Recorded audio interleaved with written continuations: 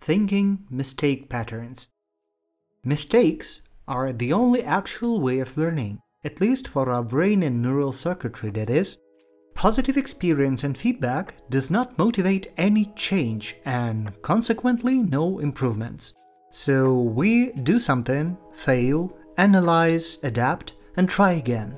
And it works wonders because that's how we appear to survive and thrive.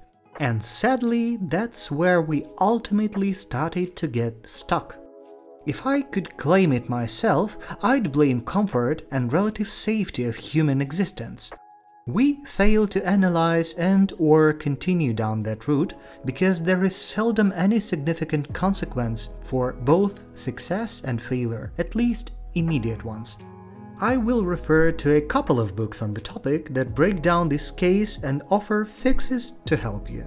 And the first one is Woulda, Coulda, Shoulda by Freeman and DeWolf.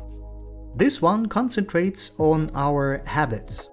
We tend to misinterpret our experience, memories, and assumptions, and remain in such loop, feeling the life manifesting for us all miserable and unfair. Let me list out for you 15 of such habits. First one, all or nothing. If I can't get it all at once right now, I won't get anything ever in life. Perfectionism. If I'm not the best, I am a loser. If there is a chance to fail, I won't even try. Generalization. Once bad is forever bad. One mean girl means all girls are always mean. Number 4. Labeling. If something seems to be similar to what I think it may be, it is absolutely so, no doubts. Drama. When it's nice, it's stellar, wonderful, forever. When it's slightly bad, it is a horrible catastrophe. Number 6. Underestimating. I am ill, but it's okay, no need for a doctor or medicine, or I'm good and people love me, but it's not that nice, they just don't know me well enough. Number 7. Self-comparison. Yeah, I have a nice job, but that guy, he owns a business, who am I to compare even? Number 8. Generalized criticism. My wife says she didn't like my breakfast. That's because I am basically a worthless human being. Selective analysis. I made a good start, decent middle, and a little misstep at the end, so let's discuss my complete failure. Number 10. Emphasis on the bad. I like my job and the salary is nice, but I hate one co-worker, so my life is miserable. Number 11. Telepathy. I know they think I'm dumb. Nobody ever says it because they don't care enough. Number 12. Egocentrism.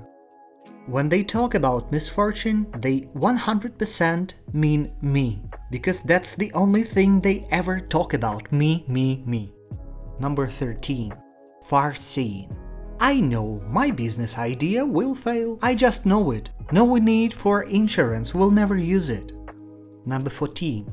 Bound to succeed. I had to study better and I would have been genius today. Instead, I am completely stupid and won't ever change.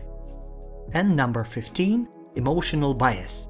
I feel so bad about it that I'm sure it will fail. I can't be wrong with such strong feelings. Sometimes we make these mistakes on the go, but mostly when trying to make sense of our past.